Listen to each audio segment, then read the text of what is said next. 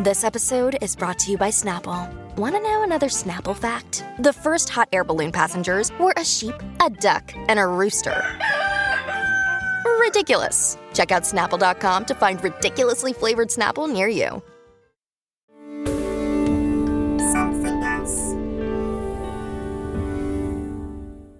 Welcome, lovely people, to Out to Lunch, the place where the glitterati join me for several courses of fantastic food and we shoot the breeze. My guest today is a stand-up comedian and a radio and TV presenter. He's hosted The MASH Report on BBC Two, Newsjack on Radio 4 Extra and The News Quiz. Yes, topical news-based comedy really is his thing. Over plates of fabulous Mexican food, we explore why there are so few right-wing comedians, talk about the benefits of being angry, and my guest finally explains why he decided to do a bunch of political gags at a charity gig that so infuriated the audience he was pelted with bread rolls and booed off stage. It's the brilliant Nish Kumar. That does include the Home Secretary, Priti Patel. Indeed, yes. Every Asian kid's least favourite aunt.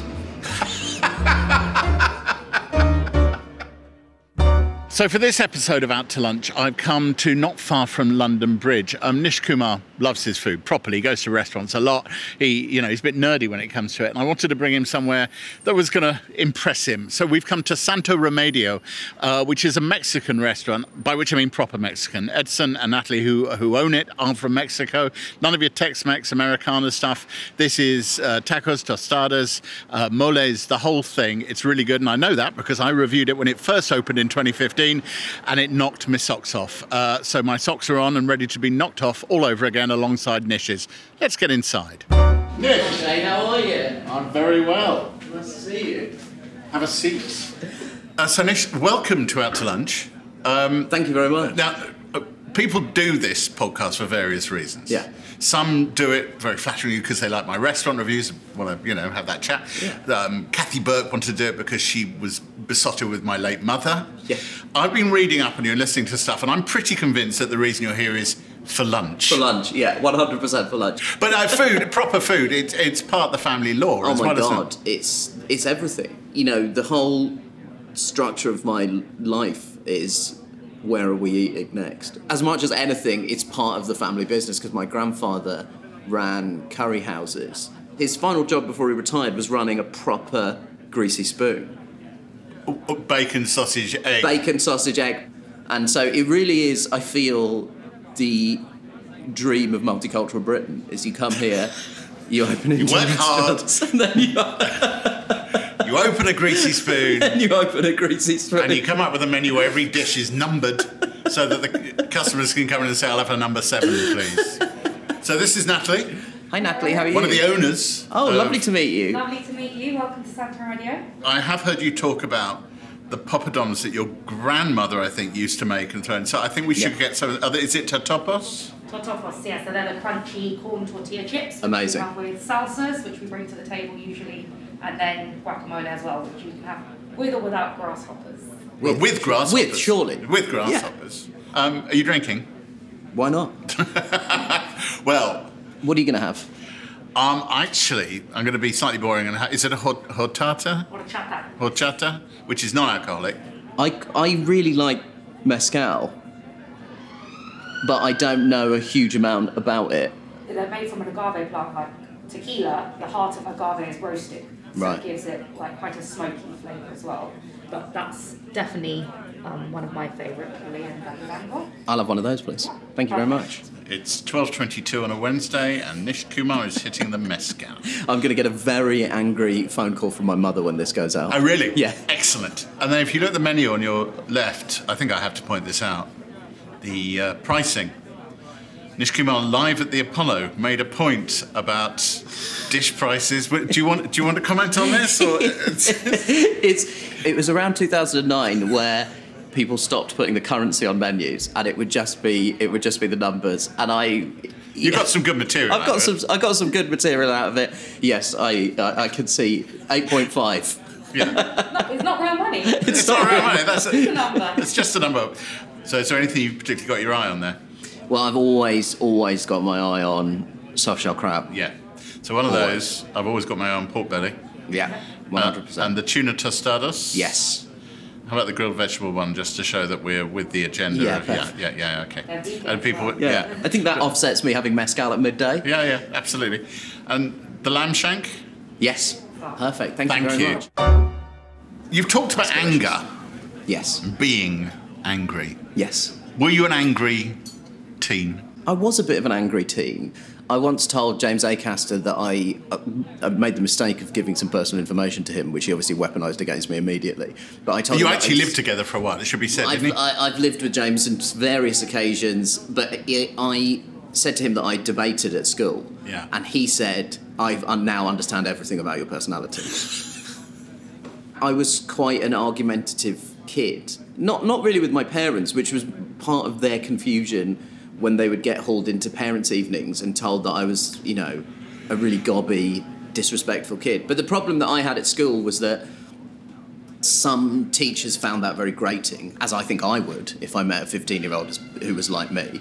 But some teachers found it very charming and certainly encouraged The gobbiness. the gobbiness, yes. Were your contributions to debates in any way amusing? Or They were only amusing. I did debating competitions when I was at school. Whatever the subject was, I would try and thread an argument together, and then I would punctuate that argument with jokes, because that was the most interesting thing for me to do. And if you look at what I do now in my whole career, that is effectively all I do, is I try and thread an argument together, and then I try and make sure that I pack it with as Was many there a jokes particular as I can. debate where you worked out that the audience was laughing and therefore they were going to vote for you over the opposition? I think the Goodfellas of comedy, as far back as I can remember. Really? I wanted to be funny, yeah. Is that not literally the first line of Goodfellas?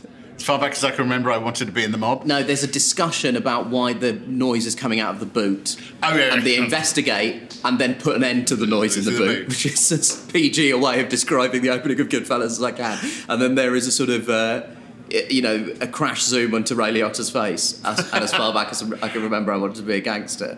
But for me, everybody needs a bad influence uncle in their life, and I certainly had a bad influence uncle. What was his name? Raj.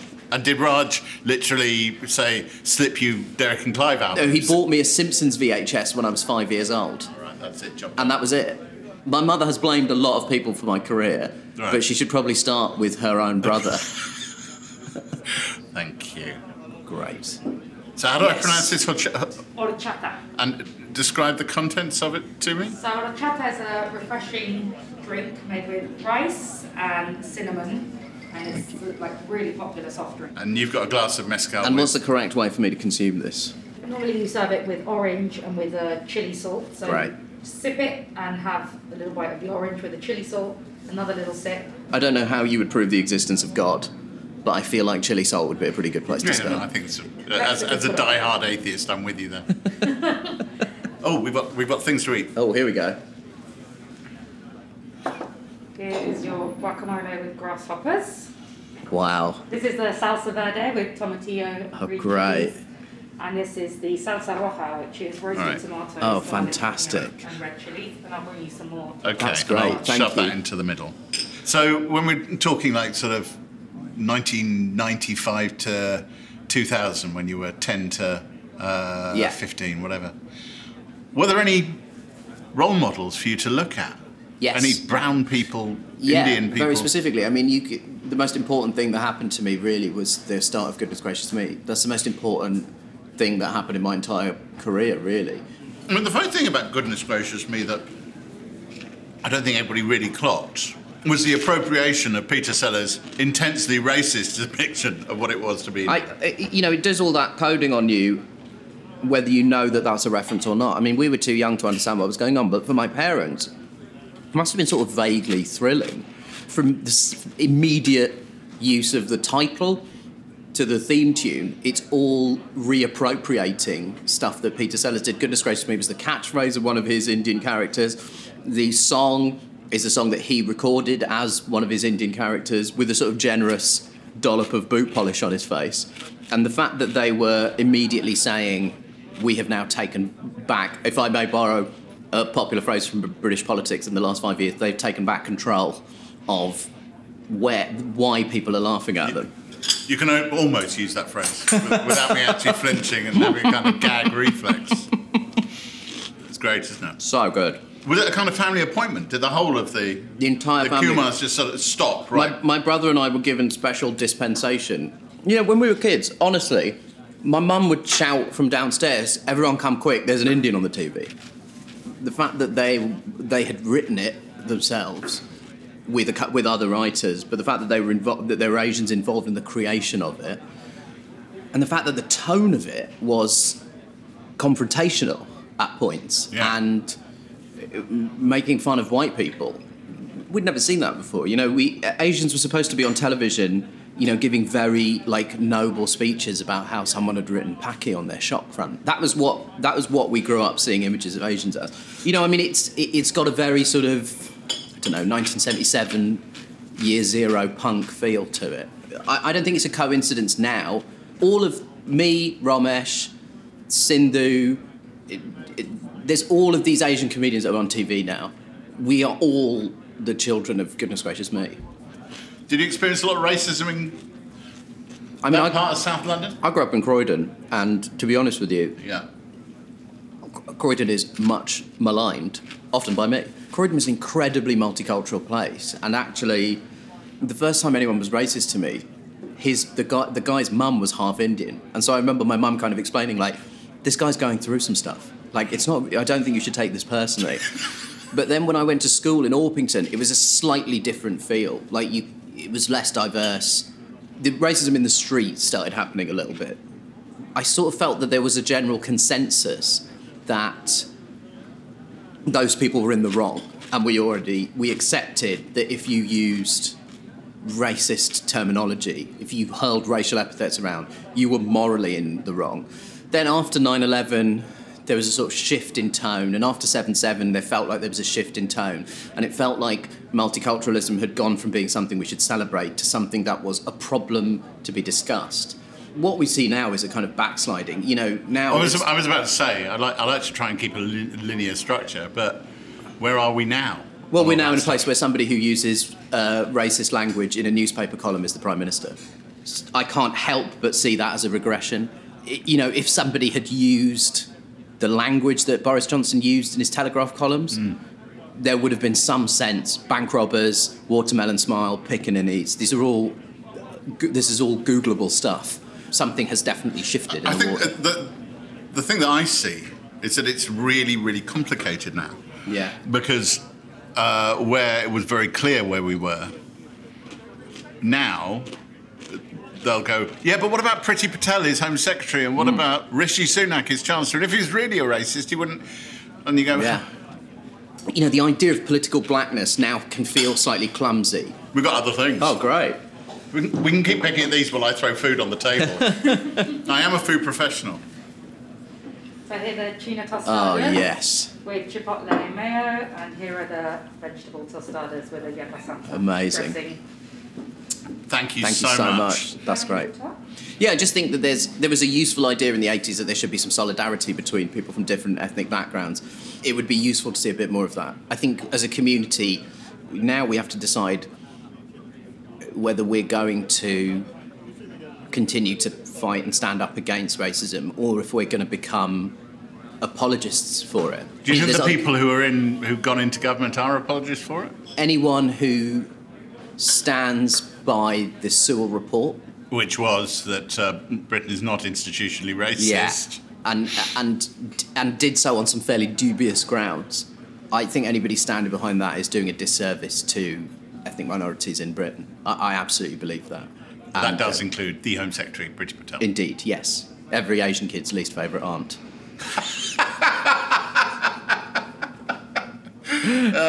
Did you have one like that? I'm not at liberty to divulge. Are you not? Listen, no, of course I didn't. No, of course you didn't have a tune toss. All your aunts are lovely. My aunts are all good as gold. And they're very proud of you. and they just hope you get a proper job at some point. I was going to wear a white shirt today, and then I didn't. I think that's a very I've not worn white clothes for about 15 years. Really, for that reason? Are you incapable of getting up off a table without... Absolutely incapable. I genuinely find myself mystified when I see an elegant man rise from a restaurant table in a white shirt and there's not stains of gravy down there. I don't know how it works. It's just one of the reasons I could never have been in the polyphonic spree, or indeed most cults. Just the white robes would be a nightmare for me. You think that's a conversation in the Ku Klux Klan? I can't imagine a splash of colour in any sense is something they're particularly after. It's something they're after. That's good. It's really good. It's really good. I think you once said that, I went to a particular school which enabled me to go to a particular university which had a particular hold on comedy. Yeah, because I went to Durham. It's the considerably scruffier cousin of Oxford and Cambridge when it comes to student comedy. But what it did enable me to do was the university would part subsidise the group because we were a university society, and so it enabled me to go to Edinburgh. Do you remember the first thing you wrote and thinking, actually, that's a proper sketch and it's funny and it's got the narrative beats of the stuff? One of the things that my grandfather and I used to do was watch Humphrey Bogart films. And I wrote a kind of sketch that was kind of a parody of a film noir thing. I can't really remember all of the beats of it, but it was the first time I remember thinking, I've managed to get the beginning, middle and end of this and get all the jokes in. That was the first time I was like, I think I managed to get the sense of where it's going. And where it's going. Were you writing with someone or was it just by yourself? We would write stuff alone and then bring it to the group. Right. And so if you show yourself to be a nice person who I like, I will dig my claws into you and never release you. So is there a basement in your house with lots of people chained to the radiator because back in '97 they wrote a really good 3-minute sketch? I was in a sketch group with Tom Neenan and Ed Gamble, and so Tom Neenan is the co-head writer with Tim Telling on the MASH Report, and he and I were in a double act together for years, and we've continued to work together, and Ed Gamble and I lived together. And I was best man at Tom's wedding and will be best man at Ed's wedding if COVID ever allows it to happen. But my mum's just like... Can you get some new friends? The fact that Tom and I have managed to work together this long without him snapping and murdering me in my sleep is a real testament to his enduring patience, I think. This is a side question. Is there some kind of accommodation agency where comedians can... find flatmates? Yeah. Because you do all end up living... Baddiel lived with Skinner for a while. If you do stand-up particularly, and you live with people who have actual 9-to-5 jobs, you end up never seeing the people you live with because the hours you keep are just so wildly different. And I think that's why a lot of comedians end up living together. Okay. Yeah, so, you come to the end of university and you suddenly think, oh, shit, there's the world. I just started doing various office jobs. And I basically said to the temp agency, I'll do anything as long as I can leave at 6 p.m. on the dot. So you can get to a sound check? So I could get to so I could get to a gig. I mean, at that stage of your career, Jay, I don't want to demystify the show business of stand-up. There are very few sound checks. You're largely working in rooms where the microphone is a piece of set decoration more than it is an actual necessity. Because they can hear you at the back. Yeah. If they want to. The back is very close to the front. The back is close to the front. And you turn up in the pub and the escalating horror you feel when you realise there's no separate room and the gig is going to happen in the pub and the people in the pub do not know a gig is about to happen. Oh, God. Where did it start? What was you'd done sketch comedy in Durham, but... I started doing stand-up in Durham as well. Ed Gamble, who just was more aware of everything in comedy, where, he kind of taught me... a lot about what the actual mechanics of comedy were. Ed and Tom were definitely more aware. I just knew that I liked it. But they had done a little bit of research into what a career might involve. And so Ed had sort of... So I love this, because, there's obviously careers advice at university, but actually in your case, it's Ed Gamble and Tom, your mate Tom, saying, come in and have a sit down and we'll take you through the career structure of being a feckless stand-up comedian.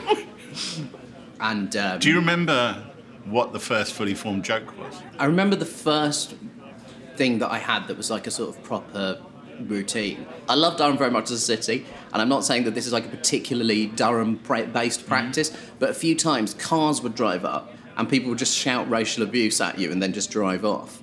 Once a guy did it, but his car didn't have automatic windows.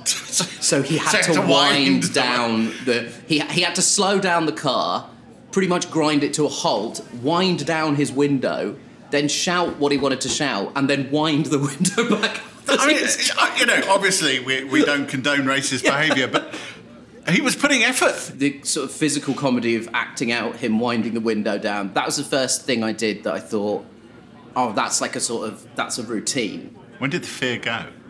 Or does it never go? I mean, doing live at the Apollo, I've often wondered about the disorientation of trying to come through that screen which says live at the Apollo, and they're pumping dry ice at you, and there's 3,500 people or whatever in the Apollo, maybe it's slightly fewer than that, and the lights cutting through it, so you are literally blind. Yeah. Is it still terrifying? Yeah, it's always terrifying. All that happens is you just get better at managing the fear. When you first start, for the first 2 or 3 years, your whole day is the gig. When you're like gigging 3 or 4 times a week, there's a difficult point where it's ruining half your week. And then what starts to happen is you realise that you're thinking about the gig later and later in the day.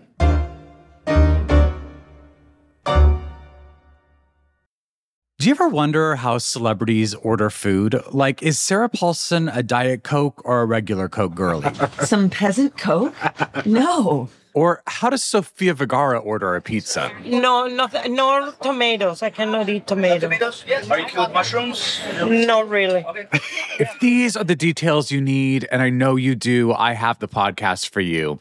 I'm Jesse Tyler Ferguson, and on my podcast, Dinners on Me, I take some notable friends of mine out to dinners in Los Angeles and New York City. Listen wherever you get your podcasts. That thing was delicious. Oh, we've got something else coming as well. Here's the soft shell crab. Right. I've never said no to a soft shell crab. No, of course, why would you? Why would you? These are the pork belly tacos. Excellent. Wow. So I've got avocado on my jeans. I know. I'm not proud. Did the MASH report come out of nowhere, or was it something that... Because was Tom Neenan on that before you, or were you on it together? Or? No, what happened... The BBC put this kind of call out, as they had done. People had done it in some form since I'd been doing comedy, but they said we want a sort of Saturday Night Live or The Daily Show style late night comedy show. The MASH report was the last one to be filmed, and the reason it was the last one to be filmed was that they could not find anybody to host it. And they kind of wanted someone incredibly famous, and all of those people sort of said no. Oh man, that stuffed shell crab is insane. So good. Very good, isn't it? That is incredible. So the soft shell crab is with slaw, jalapeno and mint mayo. Wow. And is battered in very good ways. Because I'm making you talk, that's the only reason that I'm actually one taco ahead of you at all points. So I'm on the pork belly one, which is with the tomatillo salsa, and it's got ground down pork scratchings over the top. And then I'm generally of the view that most things are improved by the addition of pork scratchings in some form. There's pork scratchings on the top. Do you know who the people who turned the job down are? No. I just know that they were more famous than me. So they did these 3 pilots. We did our pilot. We had a really fun time making it, and You had Rachel Harris. And was Ellie Taylor, Steve Allen. Yeah, so to be honest, a lot of the core team, certainly the core team that are in every episode, the 2, Steve Allen and Ellie on the news desk, and then me and Rachel, we were all involved, and Tom Neenan came on immediately. We all had a very good time, and at the end of it we said, that was fun, I suspect we'll never see each other again. Because those shows never got made, really. There is this whole thing about when it got, well, people say cancelled, but which really means a television show just didn't get recommissioned, and this happens all the time. Yeah. But that it was because of the fact that you were all left-wing, commie, seditious bastards. I mean, right-wing comedy. Simon Evans attempts it, but anybody who doesn't know Simon Evans should listen to, because his material is very, very good. Very good. And comes to a certain place. But even he, I don't really think his heart's in it. It's basically centrist comedy. Well, he's I mean, I don't know, libertarian. I certainly think that it's not, I guess, explicitly conservative. I mean, Jeff Norcott, who was on the show with us, is a conservative voting comedian. But there are very few of them. What do you think that is? Is it just the thing that comedy, there's nothing immediately comedic on the right? We've had a conservative government in this country or at least a conservative majority in coalition government or an outright conservative government for 10 years. you know, the thick of it was an explicit attack on the spin machine of the Labour Party. You know, and I don't remember at the time anyone going, well, where is the attack on the... You know, everybody accepted that it was a brilliant comedy and it was satirically valid, and it was targeted at the government of the day. And I think if right-wing people want more comedy, they should get worse at winning elections. Another dish is arriving. How are you doing for appetite? So this is the lamb. Oh, wow. So this is a huge lamb shank that's falling apart. Just falling off the bone. That's incredible. The Lord Taverners thing, I do have to talk about it. It seems like it was, in many ways, an absolute gift. I mean, I'm sure it wasn't necessarily that much fun. You know what? And I'm sure you've died before. Yeah, of course. Hundreds of times. Did you Google? Did you know? I've been to the lunch before. Because I love cricket. Because there are certain stereotypes about South Asians that we're all legally obliged to uphold. Right, So okay. I do love Indian food, and I do love cricket. I mean, I'm not saying you called it wrong, because everything you were talking about was a brilliant line. I should have known this would happen when I agreed to do a set in front of people who colonised my ancestors, and then some bloke in the audience shout back, "That was ages ago." That was ages ago. That was ages ago. Which is actually comedy gold. It's very funny. It's very funny. I mean, we can split hairs about how long ago 1947 really. Have you knew them so well? You know, did it take you by surprise? Bob Dylan is older than the nation of India. But I looked out in the audience. I knew the kind of crowd that was there. The one thing I've not really talked about before is that just before I was on, Harry Redknapp was on. And Harry Redknapp was doing, you know, was being interviewed about something. And he sort of made a joke about tax evasion. And the audience really laughed at it. And in my head, I was like, you're fucking getting the political material. Okay, so this is interesting. So basically something happened which made you think you're a bunch of tossers, and I'm giving you my worldview because you need it. I just thought, you know, if it's fun to make a joke about avoiding taxes in a room full of people that are very wealthy, and it's a charity gig, you know, I'm not getting paid to be there because I believe in the charity and it does really great work. It absolutely was a poor decision. It wasn't an accident, It wasn't an accident. I knew what I was doing, and I knew what was going to happen. You know, after Zinedine Zidane was sent off in the 2006 World Cup final for headbutting Marco Materazzi, and he was asked afterwards, you know, this is his final act as a professional footballer, one of the greatest footballers of all time, and his final act had been to pretty much, and sort of with these kind of musketeers, Makelele, that he'd brought back into the international fold, he's got France to the World Cup final, and he headbutts a player and is sent off. And his last act as a professional footballer is to walk past the World Cup, having been sent off in disgrace. And afterwards, he was asked about it, and he was like, no, I don't regret it. He was like, because there are certain lines that you can't cross. And he crossed one of those lines. And for some reason, I found the idea of those people thinking it was so funny to laugh about tax evasion. Particularly given how wealthy they are. Given how wealthy they are, given the date, you know, it's so close to the general election. I think it was December either the 2nd or the 4th, and the election was the 12th. Yeah. So it's quite, you know, it's a febrile political environment. I just thought either this is apolitical or it's political. And you can't have it be political, but only if we agree with it.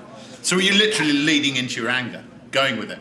I don't think I expected them to be as volcanically hostile, but also... Did the bread rolls hit you? No, it didn't get anywhere near me. No, okay. Well, to the extent that I had to say, did someone throw that bread roll at you? And my friend Tim Key was very visible to me in the front row, and he was just nodding at me just to let me know. Well, Tim Key is accused as though as well. Did he go on after you? No, he wisely had just decided to accept the lunch invite only. There was a comics table. Chris Addison was there, Tim Key was there, John Robbins was there. There was a whole... Miles Jupp was there. There's a whole comedians table there. You have not really, I think, died doesn't quite describe what's happened. It's a bit more than that. No, it's a volcanic... Yeah. It's all... You've been taken out and you've been crucified. No, it's all fine. Do you then have to come off the stage, walk back around the room and walk to the comedian's table? Yeah. All right, so now what I really want to know. Yeah. What do they say? Chris Addison had gotten in an argument with somebody. He had got in an argument with... I don't think this is correct, but he might have gotten an argument with the bread roll thrower. I can't remember if that's true, but he definitely got in an argument with somebody. Miles was very angry. Tim... Hang on. I can't necessarily call which way that Miles would be angry. Oh, no. He's quite posh. He was angry on my behalf. Oh, right. Yeah, okay. yeah. Miles' politics swing violently against what you assume that they are. But the thing about that sort of thing is, it's like, I only got myself to blame. And so... Yeah, but it sounds like in retrospect you enjoyed it and you're quite cool with it. There sort of wasn't really... I really fundamentally believe they have a right to boo. I don't think they have the right to throw things, but you have a right to boo. That's an audience. I don't have a problem with it. The problem was that somebody had filmed it and it was on the Telegraph website by 7 p.m. And that's when things get out of control, really. You've announced a new tour.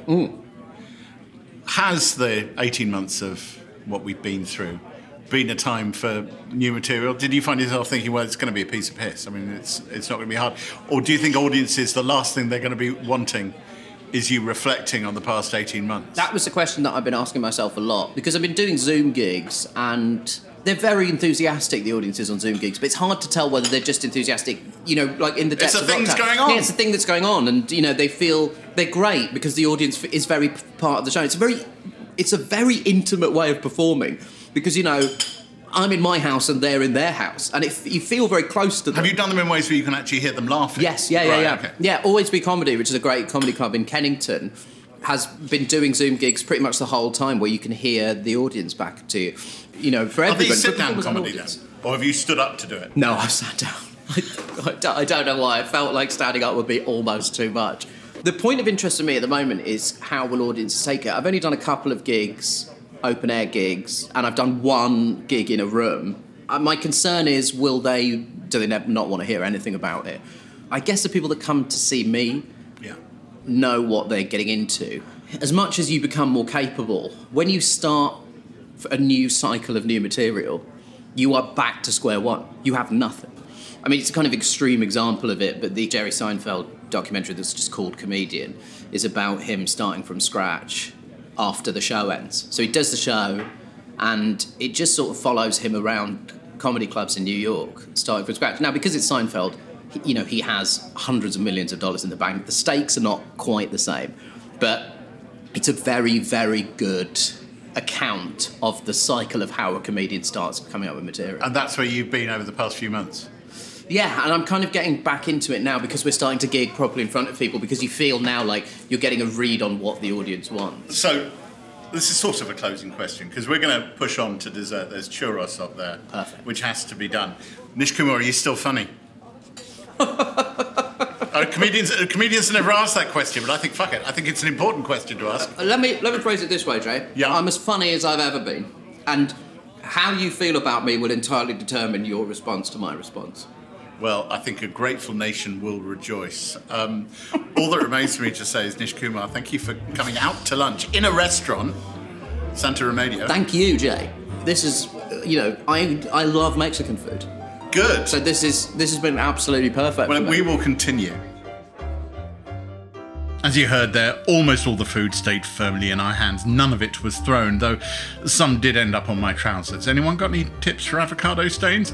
Thank you to Natalie and the team at the magnificent Mexican restaurant Santa Remedio in London Bridge, and we would be eternally grateful if you could support this podcast by doing one or all of the following. Rate and comment on this show wherever you get your podcasts, tell all your friends, and listen to previous episodes. It all helps us to keep making more of them. And if you like your treats freshly cooked, follow Out to Lunch and you will receive new episodes the second they're ready. Out to Lunch is a Something Else and Jay Rayner production. The music was written, arranged and performed by me, Jay Rayner, and Robert Rickenberg. The recording engineer was Paul Brogdon and the mix engineer was Gulliver Tickle. Jemima Rathbone is assistant producer, the producer is Selena Ream, and the executive producer is Darby Doris. Additional production is from Steve Ackerman. Next time, it's the Blinded by the Light and Bend It Like Beckham film director, it's Garunda Chadha. He walked over, I crossed the carpet with my camera, carried on filming, but was so excited that most of what I filmed is Bruce Springsteen's chest. Yeah, it's hilarious.